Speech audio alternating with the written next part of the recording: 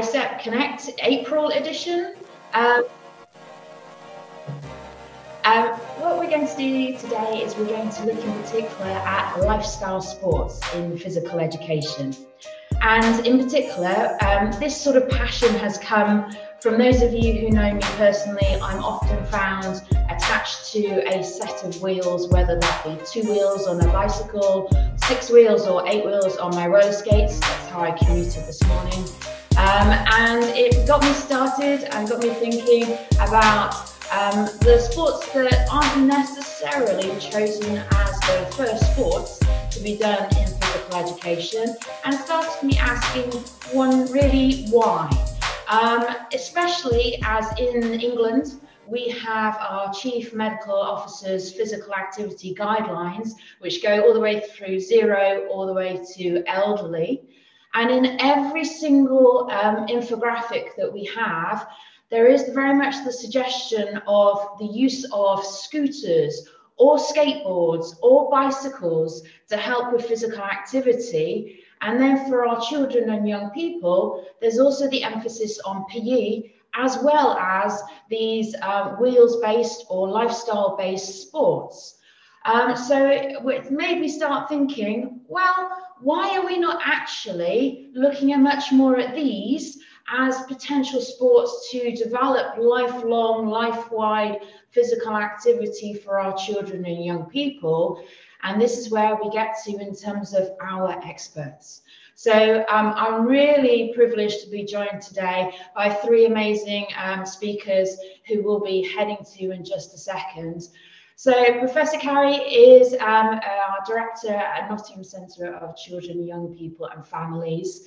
And her particular passion is looking at skateboarding. And she's going to tell us more about her research and her expertise in that field in just a moment. Following Carrie, we're going to head to Jordan. Jordan is at the University of Gloucestershire, so a little bit further west in terms of England, if we're doing our English geography as well. And Jordan lives and breathes lifestyle sports. He's just come this morning from teaching kickboxing and CrossFit. Yesterday, you might have seen that he was out paddleboarding with his classes. And today, we've asked him to talk about parkour. And then to finish off, we're going to hear from Dr. Alison, who is based at the University of Roehampton and leads on the physical education there. When Alison isn't being a world champion in pole vault, she is often found attached to a pair of ice skates, and is often found long speed skating or off BMXing with me. So it gives me great joy to introduce all of these speakers today, and I thank them so much for their time and for sharing their expertise today. So I'm just going to stop sharing my screen, and I'm going to head back to hopefully pressing the right buttons to our screen to join our team. And hopefully that allowed me to stop sharing. Can somebody give me a thumbs up just to share that? Thank you so much, Cassandra. And we're going to hand over to Carrie to hear all about her expertise. Thank you so much. Hello, everybody. I haven't got any fancy slides, unlike everybody else, so I'm just going to talk. And I should start by saying I am not a skateboarder. So I don't participate. Well, I don't really participate in skateboarding. I learned to push as part of the study, but it took me a year. And I can just about do it. So I'm going to talk about the study that I've been doing with others on girl skateboarders. And it's a 20-month study. We're just writing it up now, of the lived experience of young women skateboarders. It's funded by the Leverhulme Trust, and it has an interdisciplinary team from Nottingham Trent University, Leeds University, and Skateboard GB. It's a qualitative study, so it's entirely observational, interview focus group. We did collect a few stats, but not vast numbers. And it was focused on 3 skate parks in 2 different cities, or in and around 2 different cities. So there's 2 skate parks, one of which is in the city centre of one city, and the other of which is in a village in the surrounding area, and then there's one other skate park in a city. The two skate parks in the same city were unmanaged open public skate parks. The one in the second city, and they're all in England, the one in the second city is a managed skate park, and that does make a difference. And we also looked at the associated skate spaces in both cities. And what that means is that we were able to observe street skating as well as park skating. They're quite different. And the people that do them may be different. And it gave us access to street skaters as well as to park skaters. Although, to be honest, within a city, people will skate both. So people people who were almost exclusively street skaters would tell us about their experiences in skate parks and vice versa. And the study's unusual because of that, because it's got this very broad focus, and it focuses on more than one area. And one of the things we found that's different from the literature, which the literature suggests that the literature sort of previous studies focus on communities in particular skate parks, and we thought we'd get that, but actually mainly we didn't. There were some communities around street spots, but not around particular skate parks. And that may have been to do with the skate parks we chose, or it may just be that a lot of the studies are in America or Australia, or and it's maybe different in the UK. So we used mainly interviews. We interviewed around 60 skateboarders, mainly young women aged 8 to 27, but also other people. So we interviewed skate coaches, young men skaters, the manager of a skate shop, people who hang about in skate parks or skate areas and don't skate. So we interviewed a whole group of people sort of who sort of inhabit the skateboarding world. And we also we devised a mapping system to map skate parks or map skate spaces, which can be adapted to any skate and indeed any other play space, as far as we can tell, that allows you to look at who's in the space and what they're doing, and also what the power interactions are between them. So we can map if somebody is skating a line and somebody else snakes them or cuts them up or knocks them off, or if they just fall over. So I think it's important to say that our participants reported a lot of benefits from skateboarding, particularly mental benefits. So they talked about the deep focus that skateboarding requires, and certainly that's my experience. You can't think about anything else because you can fall over. It's really difficult. Skateboarding is really difficult for anybody who doesn't do it. It's really hard. And you really have to concentrate. And people said things like, well, I normally have voices in my head, but they go away when I'm skating. And that could be really nice if you're constantly tormented by voices and you skate for 2 hours and the voices go away. People also talked about the physical benefits. They talked about things like, it gets you out in the open air and things like that, and it makes you fitter. But obviously that's got to be balanced against the injury risk, which is quite high in skateboarding. And in particular, concussion rates are higher than in skateboarding than in other lifestyle sports. And it's very noticeable how few skateboarders, particularly on street, wear helmets or any other protective gear for that matter. And everybody complained about their knees and their ankles, and people had repeated quite serious injuries, and also sort of repeated soft tissue injuries, which meant things never got better. So somebody said, oh yes, I've always got swellbows, meaning that she constantly rolled onto her elbow and then it swelled up and then she did it again 2 days later. In many ways, young women's experience of skateboarding is quite different from young men's. So the sort of traditional way that young men learn skateboarding is that they show up at the park with a board, or somebody lends them a board and somebody helps them to learn to skate. And young women didn't feel able to do that. You know, it's very unusual for a young woman to just show up on her own in a skate park. One young woman said, I've been wanting to skate for years. And then I hung out at the skate park for a long time before I dared ask anyone. And she was unusual. Most people have been introduced to skateboarding by young men mainly, unless they went to women and girls night. So anyone that learned in a public skate park had been introduced there, usually by a boyfriend who sort of introduced them to the local group. And it's particularly difficult for young women, because if you show up at a skate park with a board, you're assumed to be either able to skate or a poser. So you've got to start skating immediately. And young women are assumed to be posers unless they show otherwise. Young men are assumed to be skateboarders unless they sit there for the whole session and don't do anything. So that problem with the poser label is very difficult, and people are very aware of it.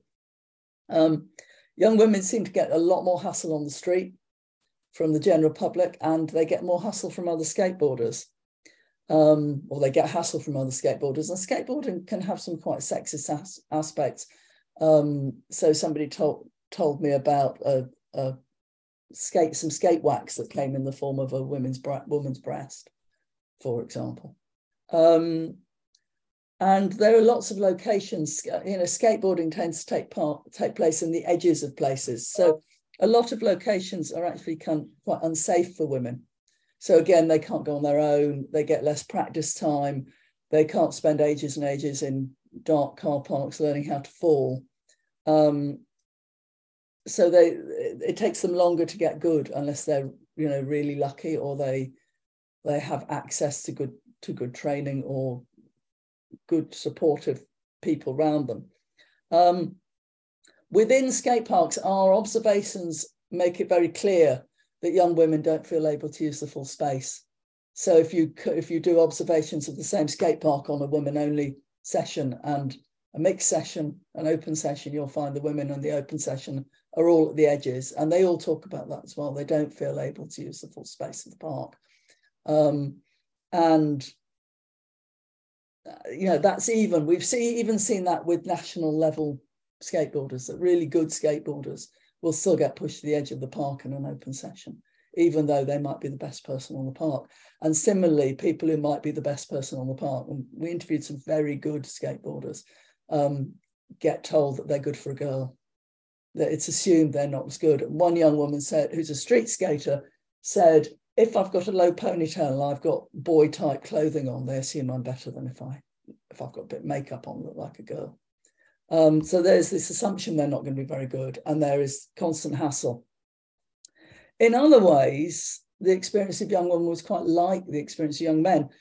They had similar attitudes to physical risk. Everybody we interviewed, men and women, said, yeah, the real difference in physical risk is either personality or whether you're a beginner or not. And beginners are more scared, obviously.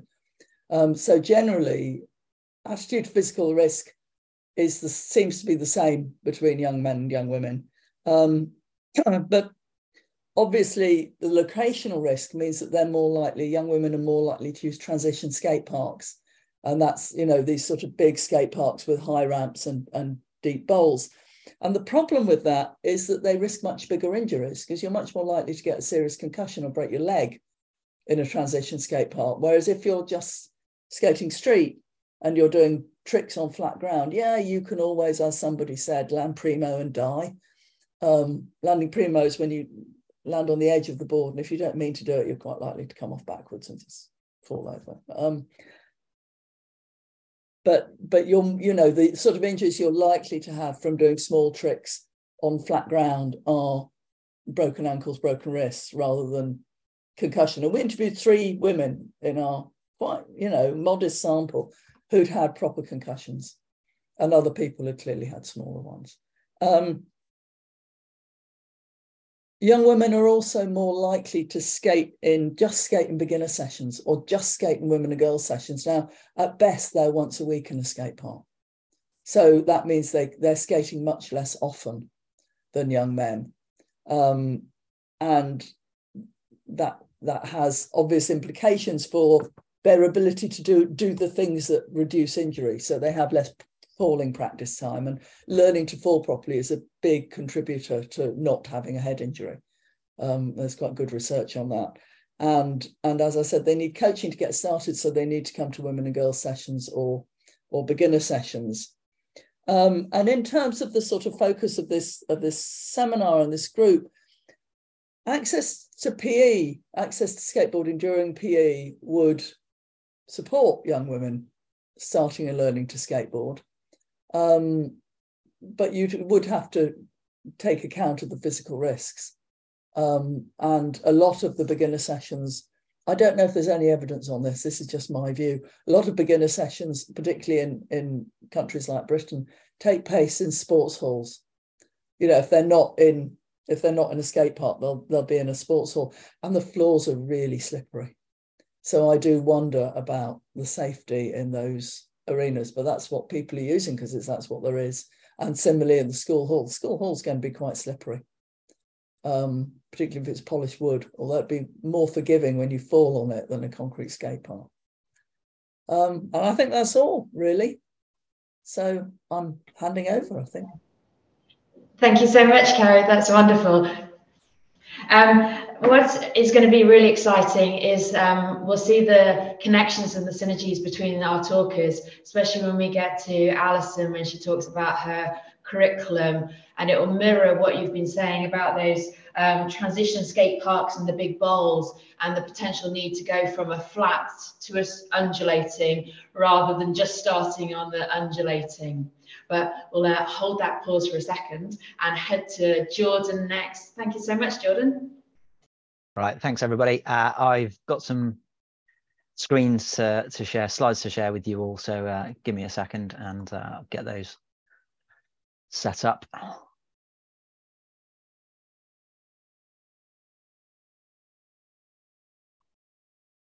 Cool, thanks very much for the opportunity to contribute, everybody. And before I get on to the parkour elements, which I'll talk about in a bit more depth, I wanted to almost take a step back, first of all, to see kind of why I ended up interested in lifestyle sports in the first place.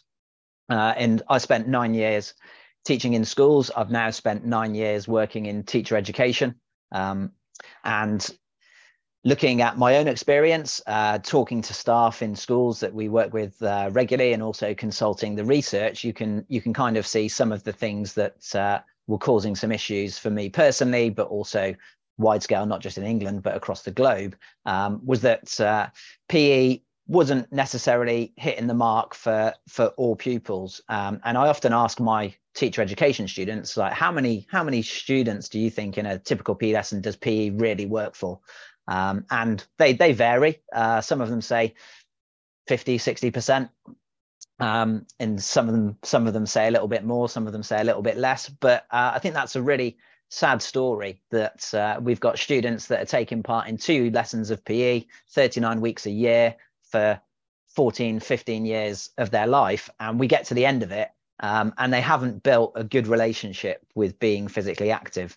And if we were in a business and we spent that much time doing something and at the end it wasn't successful, it would get scrapped. And I know David Kirk has called for radical reform or extinction of the subject. And so, you know, I think we can do better with the time that we've got. And you can see some of the elements that are on the board there. You know, we want students to come out saying that they enjoy PE, they've got a positive relationship with physical activity, they organize their lives so that they can integrate physical activity into their lives. And it doesn't just make their lives longer, I'd argue it makes their lives better. So whilst I think tying PE to health is sometimes a little bit sketchy, it's normally the way that we get listened to, isn't it, when we tie PE to health? So that tends to be the one that gets over. But I think the health is a secondary outcome. If you get kids that have got a positive relationship with physical activities better, it makes their life better, not just longer as well. And this was kind of the quote from Ken Green, is that people say, when you talk to PE teachers, justify your subject. What does it do? They'll tell you, oh, gets kids interested in being physically active. And it might do that in the short term because they're active in the lessons, because the teacher tells them to, and we've got some compliant children maybe. But what happens when they've got their own free choice is that lots of young people choose not to be physically active. And actually, even yesterday, saw there was an article in The Independent that looked at some research from Bristol Uni that was telling us that since the pandemic, kids are year 6 children, so that's top of primary school here in the UK, are spending more time sitting down than they ever did before the pandemic as well. So, you know, we've got some issues to try and fix there as well. Gary Stidder, academic based at Brighton in UK, brought out this book very recently, and there's a chapter in there on modernizing PE, and I read it and I just found myself nodding all the way through, and you can see some of the points on the board. There is that actually, if we want to do a better job for the pupils that are in front of us, keep doing the same thing over and over again and expect different results. I think that's the definition of madness. So we've got to look at what we're doing, who's it working for, who's it not working for, what could we do to make it better. And I'm not saying that lifestyle sports are the silver bullet that's going to, you know, change the world, but it's one small thing that we could do that could make a difference for some pupils. Okay. And that's kind of what attracted me to it in the first place. My background really as a youngster and sort of through my 20s wasn't lifestyle sports at all. I was a footballer, cricketer, bit of athletics in there. So, you know, I loved my traditional PE experience, but when I started looking at the kids around me when I was teaching, I realized there's not that many kids here that are like me. So we needed to perhaps do something a little bit different in there as well. And to back this up, I was like, right, let's not just look at the activities, let's look at how we're doing things. And I was drawn to the recent work that hopefully many of you are familiar with around meaningful PE, and meaningful being something that holds personal significance. You build a connection with that activity, or something that you want to do for it. And so you're motivated, you'd actually go and make time for this as well. And in their work in 2017, Steph Benny and colleagues looked at the features of meaningful experiences in PE and youth sport and came up with those 6 features that you can see in the blue boxes there as well. And the idea was that if we gave young people opportunities to access these features through our teaching, then it has the potential to lead to a more meaningful experience for those young people. Some of those features will be more important to some students than others. And it's not to say that you have to have all of them in every lesson. It might be how you blend and use those. And there's some quite nice work about kind of an equalizer approach. Some of them can be amplified. Some of them can be dampened, depending on the individual or the activity as well. Within that, they encourage the use of democratic approaches. So student voice, student choice, not just within individual lessons, but also things like curriculum design. So are we talking to our young people about the kind of things that they would like to do in their lessons as well, and getting them to reflect on those as well once they've made some individual goals, and getting them to think about how activities have made them feel. And it was something that I did actually this morning when I was teaching. I asked the students, they're 11, 12-year-olds, they'd just done some kickboxing and some CrossFit stuff with me. And I said, right, chat together, come up with one word that describes the last 3 or 4 lessons that we've done on this activity as well. And they came up with enjoyment, fun. Some said it was tiring. I was quite pleased with that. Some said one girl said it was easy. So I obviously need to make it a little bit more challenging for her next time. But they all they had a smile on their face and they seemed to respond positively to some of that stuff as well. So anyway, when I went back to the PE curriculum, I was like, right, what are we doing with the PE curriculum? And was drawn to this work around movement forms. And if you think about your PE curriculum, and I got my students to do this, which of those categories do we spend most time on when we're looking at our PE curriculums? And we talk about breadth and we talk about balance. And actually, most of our PE curriculums don't have very good breadth or very good balance across those different forms of movement that you can see there, which were from kind of Margaret Whitehead's work around physical literacy. So we've got adventure forms, aesthetic, athletics, competitive, fitness, health, interactive relation. You can see some of the lifestyle stuff quite naturally fits into the interactive relational category, some of it into the fitness and health category as well. I have to say, although some lifestyle sports have been made competitive, I tend to move away from that when I'm teaching some of this with trainees and young people, because I think that's dealt with quite well in other areas of the curriculum. So whilst we have seen, you know, skateboarding as an Olympic sport, and there are competitive forms of parkour that have been kind of put out there, it doesn't sit as comfortably for me in that. I try and keep it in that kind of social, relational aspect of those areas as well. Right, I'm going to skip this one because we've kind of looked at some of that, and people can maybe go back to this on the video if they're interested. I'm aware of time on that as well. So what have I been doing? So I've been doing an intervention study as part of my doctorate that looks at implementing lifestyle sports in schools and collecting some data from teachers and from pupils to see how it goes. So I've just finished delivering a parkour unit in a school. We've done equivalent of 8 lessons of parkour. And then I'm just about to start going in. I'm actually going in this afternoon to do some focus groups with the pupils to find out what they think about it as well. They've done a pre-unit and a post-unit survey, so I'll be crunching the numbers on some of those and be able to share some findings later in the year on those as well. Each lesson has been delivered by me. That was because we decided that it was the easiest way to kind of maintain intervention fidelity, and also the teachers are so busy. I wouldn't have time to adequately train teachers in a short space of time to let them do this. This comes to like one of the issues of implementing lifestyle sports in schools. So the teachers have been doing some observations. I've been keeping a reflective journal, and I'll also interview the teacher post-unit to find out some stuff there. What have we been doing? So we've broken up parkour into kind of all its constituent elements. So we've done some landing, some rolling, different types of jumps, different types of vaults, tic-tac movements, which basically means where you're interacting with the wall, so kind of kicking off walls when you're in a vault and things like that. Climbing and scaling, so being able to get up stuff and do that. Hanging and swinging, so upper body strength, being able to hang, pull yourself up like a muscle up, we call that in parkour.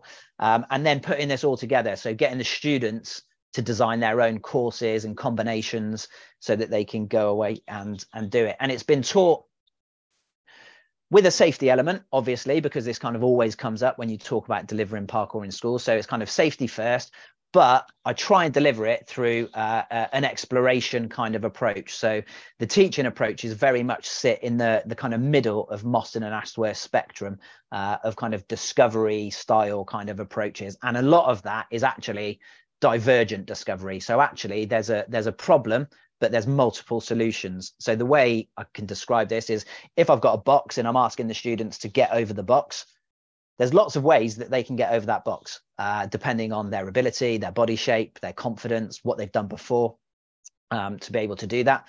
All I'm asking them to do is it fluent? Is it efficient? Are you being creative to be able to do that? Are you safe as well? And then they can come up with multiple solutions. And the students seem to really respond well to that, because they're not having to prescribe to a fixed technique that's only one right way to do it that defines people as either being successful or unsuccessful. So I think the looseness of some of that doesn't always sit comfortably with some practitioners. They like to have and there are some set techniques, and I might dip in and demonstrate some ideas, but I never prescribe and say that you have to do a lazy vault or a thief vault or whatever it might be that we're looking at in a parkour kind of situation. What we're trying to do is create people that can interact effectively with their environment.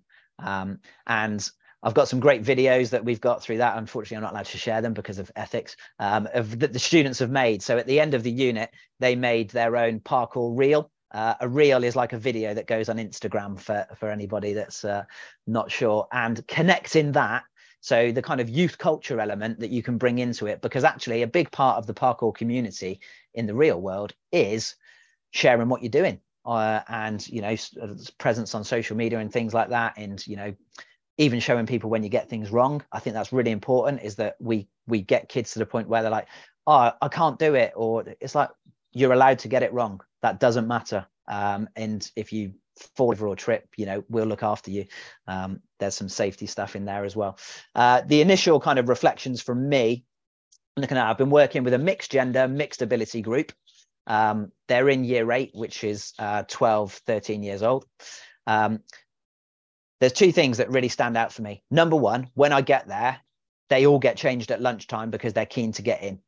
So I think that tells you something straight away. They really like working in like small groups. So we do a lot of group work, so like almost like mimicking a cooperative learning type of setup, where they're working in small groups and they've got roles within their groups to be able to do that. And then we work on like a rotation kind of unit as well. Lots of elements of creativity. And actually what I've been really surprised of is that actually lots of opportunities for me as a teacher to stand back and just take a minute to watch and see what's going on as well. And it's that idea of being able to step back and observe and not always have to go hands in straight away from a teaching perspective is quite good. Because if we try and mimic the natural environment that parkour takes place in, and I want the learning to be slightly organic, pupil led, kind of a nail it or fail it kind of approach is lots of this, and it's pretty similar in skate sports, I know, as well, and a lot of peer support to be able to do that as well. Some of the challenges, so obviously moving this from a unit that I've been doing parkour for about 10 years to actually then trying to get it to be something that normal PE teachers could do is been one thing. And so that's the other area that I've been looking at, is working with trainee teachers to upskill them to be able to deliver some of these lifestyle activities, and in particular parkour. Now, I've been lucky at my institution. I've been able to create a whole unit that's dedicated to lifestyle sports that looks at some of the theory behind it, the pedagogy, and then we look at some different examples of lifestyle sports through a practical element as well. What is really good is that the students, they embrace it. They're very enthusiastic about it. They seem very engaged with the module. But what I have noticed is that they go away with these ideas and then they come to a bit of a barrier and a block because they go into schools and then they're a bit stifled because they don't have the power. So a new teacher, early career teacher, goes in and they've got that lack of power. So not only do we need to look at this, it's the kind of second from bottom and bottom slide there. So teaching them how to influence and manage change. So how do you get that happening? And then looking at, we look at it through the theory of practice architectures, which basically are the ideas that either allow or inhibit change within particularly an educational structure in this environment as well. And so trying to get them to manage that and negotiate that, in teaching them some models of how they would manage change. So we look at Cutler's eight-step model of change to be able to influence some of those areas as well. What I do hope is that when they do get into positions of power, maybe 2 or 3 years down the line, is that they embrace some of this stuff where they can start to bring it in more as well. But I have to say, when I've spoken to schools, I've got 2 schools on board with my doctorate study. A lot of schools are quite receptive to this. The big barrier for them is time. They just don't have the time for effective CPD to be able to do it. And I know Tom Leaders on the call has done some work around teachers CPD and lifestyle sports. So that's worth taking a look at as well. But trying to get that upskilling of teachers is something that's going to be important if we want to be able to see lifestyle sports move into more and more PE departments as well.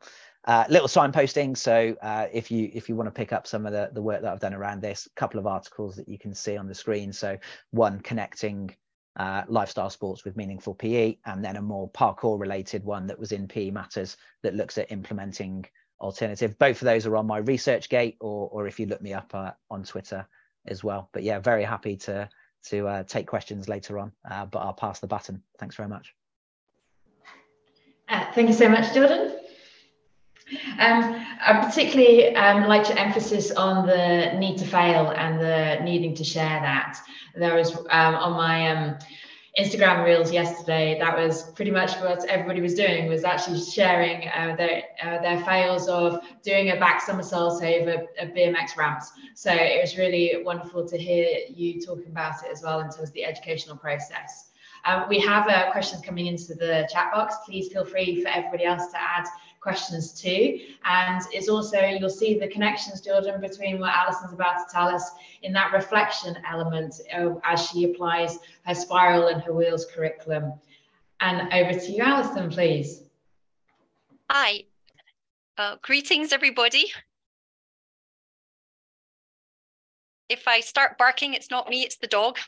but I'm just really delighted to be here and take some time to go over some really exciting stuff that our PE specialists have been doing. We always like to give them an opportunity to take some ownership of something and then facilitate the embedding of that into our generalist curriculum. So we call the generalists the lifelong PE, because that's they just get an early years across the key stages experience. And we really just adopt a spiral approach. So we're just revisiting. And as we do that, we switch out the environments and then we switch out the mediums. So from this regard, this work came following a year of looking at agility, balance and coordination on flat surfaces without wheels. So this is the next part of the curriculum spiral. So big thank you for having us. And these are some of our amazing PE specialists who are already just graduated and are using wheels to greater and lesser extents in their new schools, bearing in mind that they're early career teachers. And so the insights from Carrie and Jordan to date I've already written down about progressing and the meaningful frameworks. I'm grateful for that. We thought of wheels, why not? You know, it's just like, it's that environment where the physicality I've noticed from how our pre-service teachers move. It's so lovely to give them an experience where all of them have a bit more parity, so they can manage their bodies better. Educationally, it just fits well from the early years into our key stages, our primary and secondary school. And of course, we want them to move beyond that. And we've got the safety aspects, of course, for the active transport, but also just the joy. And I've been hearing that from Carrie and from Jordan, just giving our students more awareness of what's around them, the environments around them, and managing that risk and managing themselves in there. Wheels, we just start with body scooter boards, and we take them outdoors, but with our generalists, our LPE, we keep them indoors for a variety of reasons. The floor is quite soft and it's also heated, and our generalists quite appreciate that. The specialists, they'll take it out to the playground. But what's lovely is that our body boards are accessible for children of all of varying needs, as it were. So they're different widths, and they have protection for the hands, so that if they do slightly flip the way Carrie was speaking about, then they wouldn't hurt their knuckles and such. Also, it's just a small place to fall from, so they get the balance from the beginning from their bodies, and they manage the body in relation to other parts of their body, in relation to their body when they're moving, and in relation to the body when they're moving in and out of things when we look at the terrain and such. So everything that we know, that's why we bought into Let's Do Some Wheels. Our paper just shares our wee study, and it was just a real nice study that we did with our specialists. And Christy's at Canterbury, and she's our PE specialist ambassador, so it's lovely that we get to do some collegial work. And wheels is one medium. We've done some other things around dance, swimming, other tennis. That's sort of the shopping list so far. So again, it's just about giving our PE specialists that time to take ownership and think about them as prospective leaders of the subject. So we take it from early years and we look at the agility, balance and coordination. And this is what we did with this group.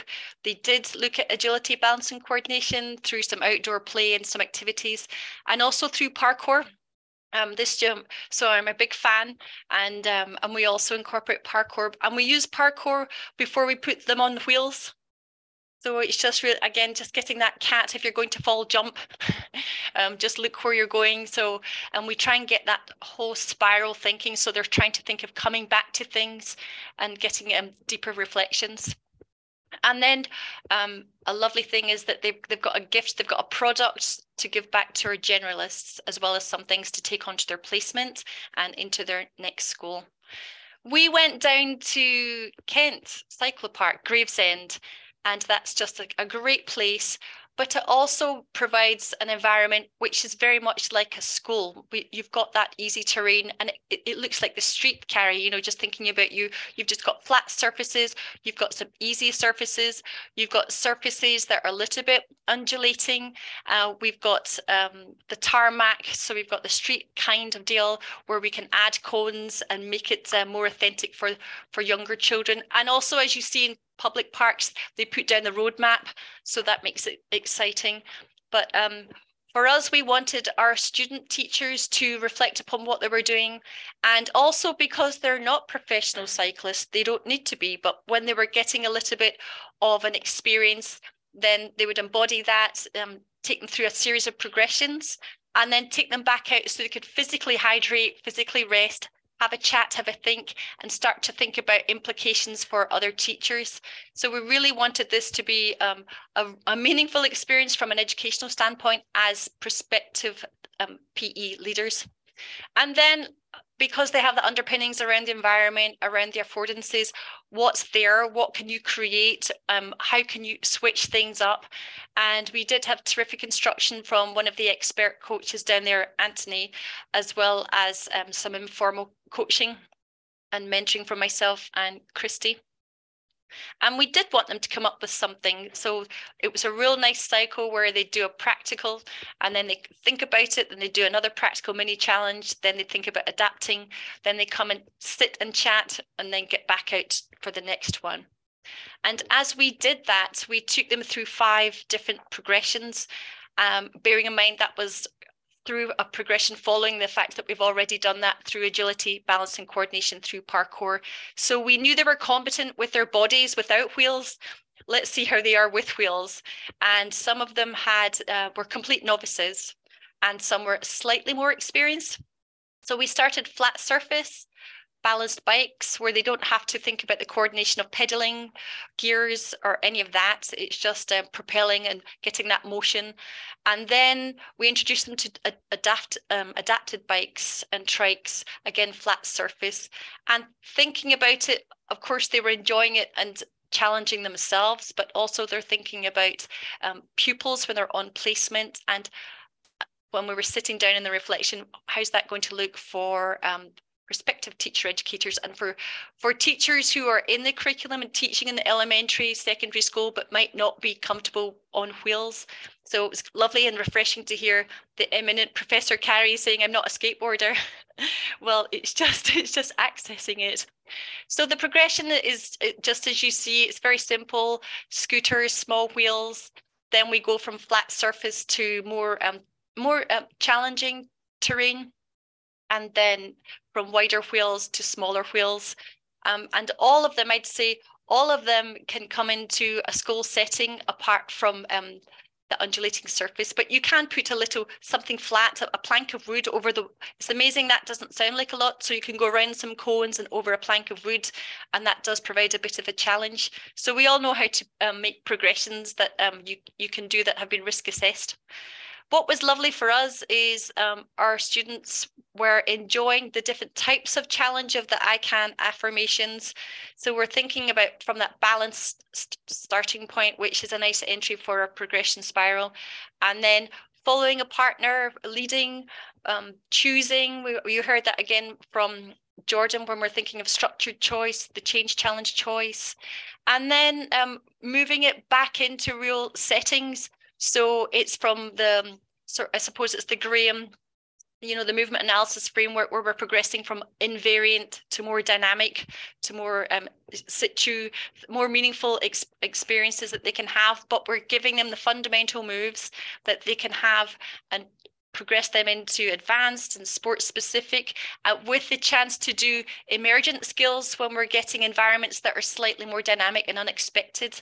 And we're aware of the progressions and of the risk, which is why with our generalists, we start with our scooter boards. This group took some great opportunities to share practice. That practice has already been shared into our general program here. And so it's just gorgeous that I've got PGC students and we're seeing undergrads who are generalists, who are coming up with meaningful learning objectives that are accessible for children of varying abilities, and using the scooter boards in ways that are manageable for themselves when they're on placement. So we're keeping this, it's quite modest, but it seems to be working right now, and it's just a joy to have our specialists prepare something for a generalist program. That was just wonderful.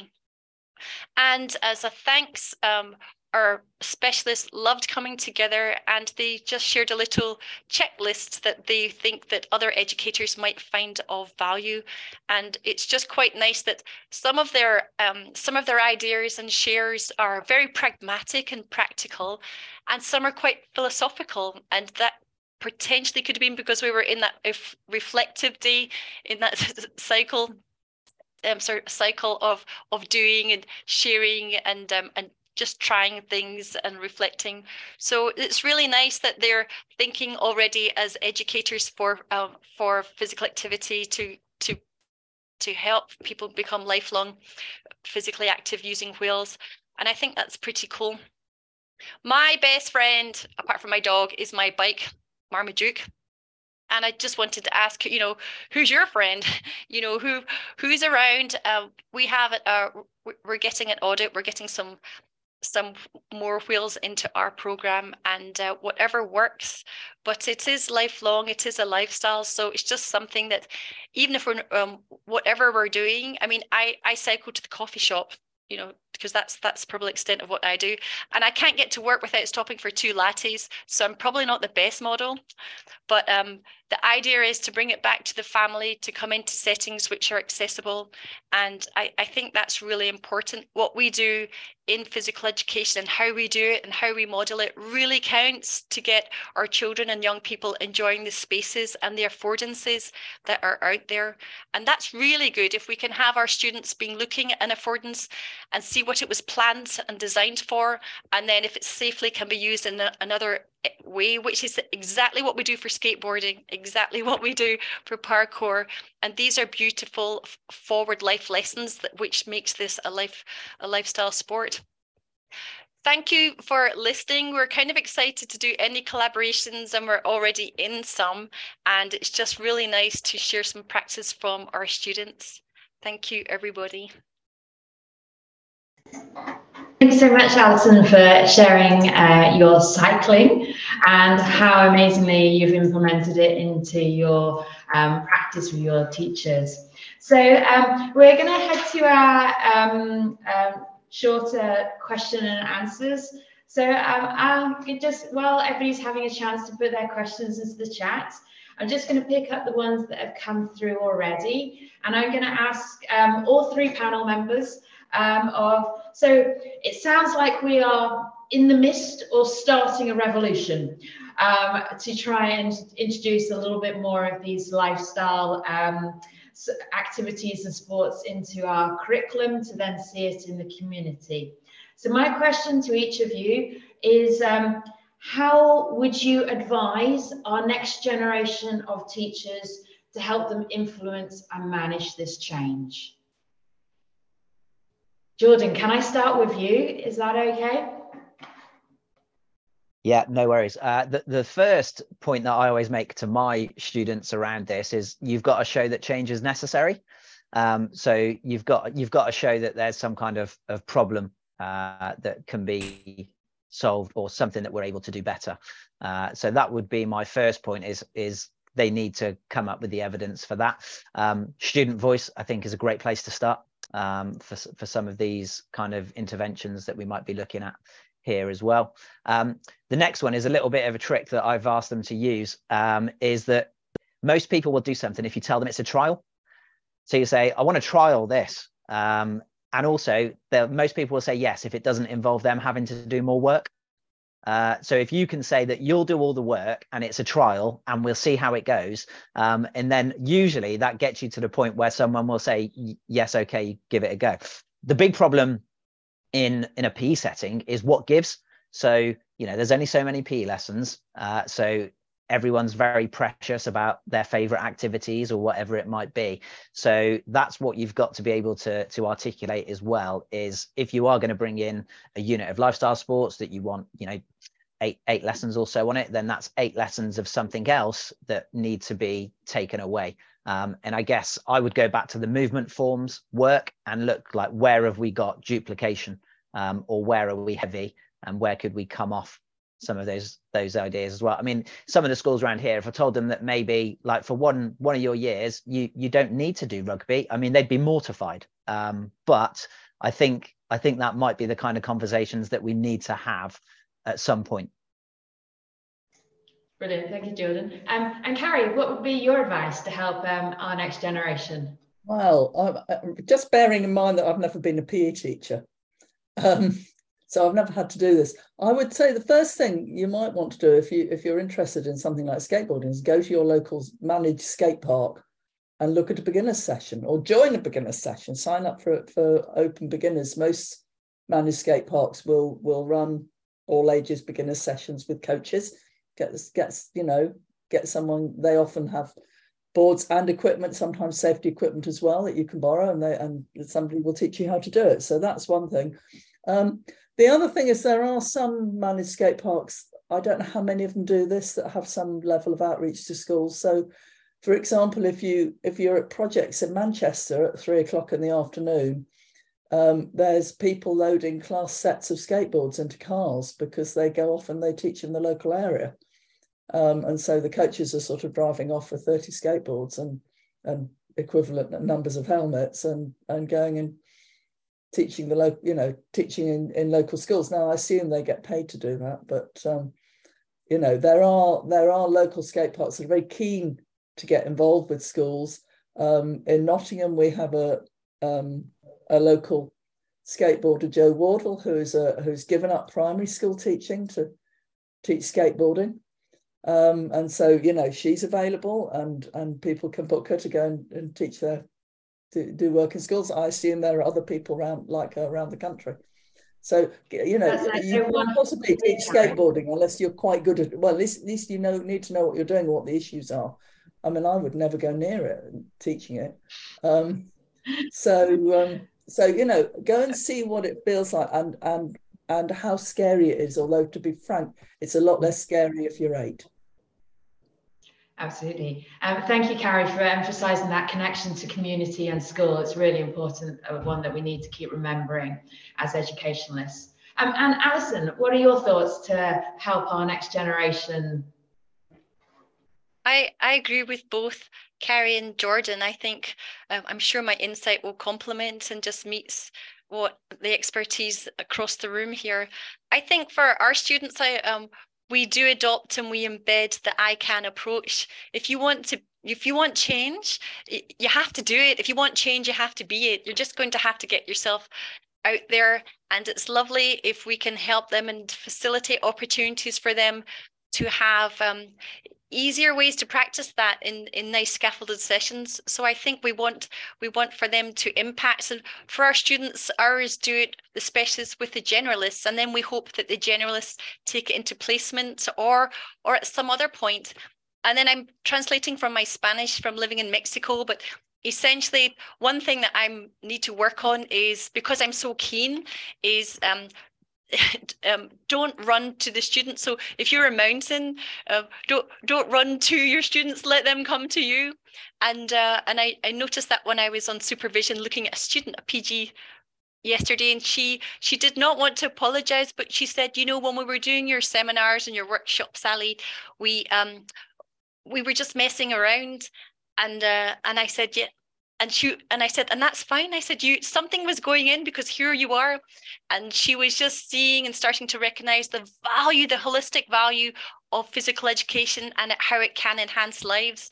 And so for all that, I just had the goosebumps, and that's just given me some sort of implicit, own feedback to just, when they're ready, that's great, but I'll do my very best to start with those affirmations and use scaffolded steps for them to be successful. Thank you so much, Alison. I'm aware of the time, and I don't want to run over. So there are 1 or 2 questions in the chat that I will pass on to our speakers to make sure that we actually get answers back to our questionees. I think that's a word, or it is now anyway. But what I wanted to do is to make sure that we had just a moment to link across to our May Connect to introduce and continue our conversations and our discussions. So I'm just going to tag over to Aria, who's going to tell us about May. And before we do, one final thank you to our speakers. Thank you so much for your time and for your presentations today. Over to Aria. Thank you. Oh, thank you, Christy, and so good to see you all. Thank you. Very, very interesting presentation. And I really hope that all of you will join us in May 26th. So in UK, it will be 3 p.m. In Central European time, 4 p.m. And those who are living over the seas, Canadian part, for example, so there will be 10 a.m. And we are going to continue with this AIESEP early year special issue that we published in AIESEP, and we are celebrating these articles and themes. So you are really, really welcomed. And thank you for this. Thank you, everybody, and have a wonderful rest of the day. And thank you so much for joining us today.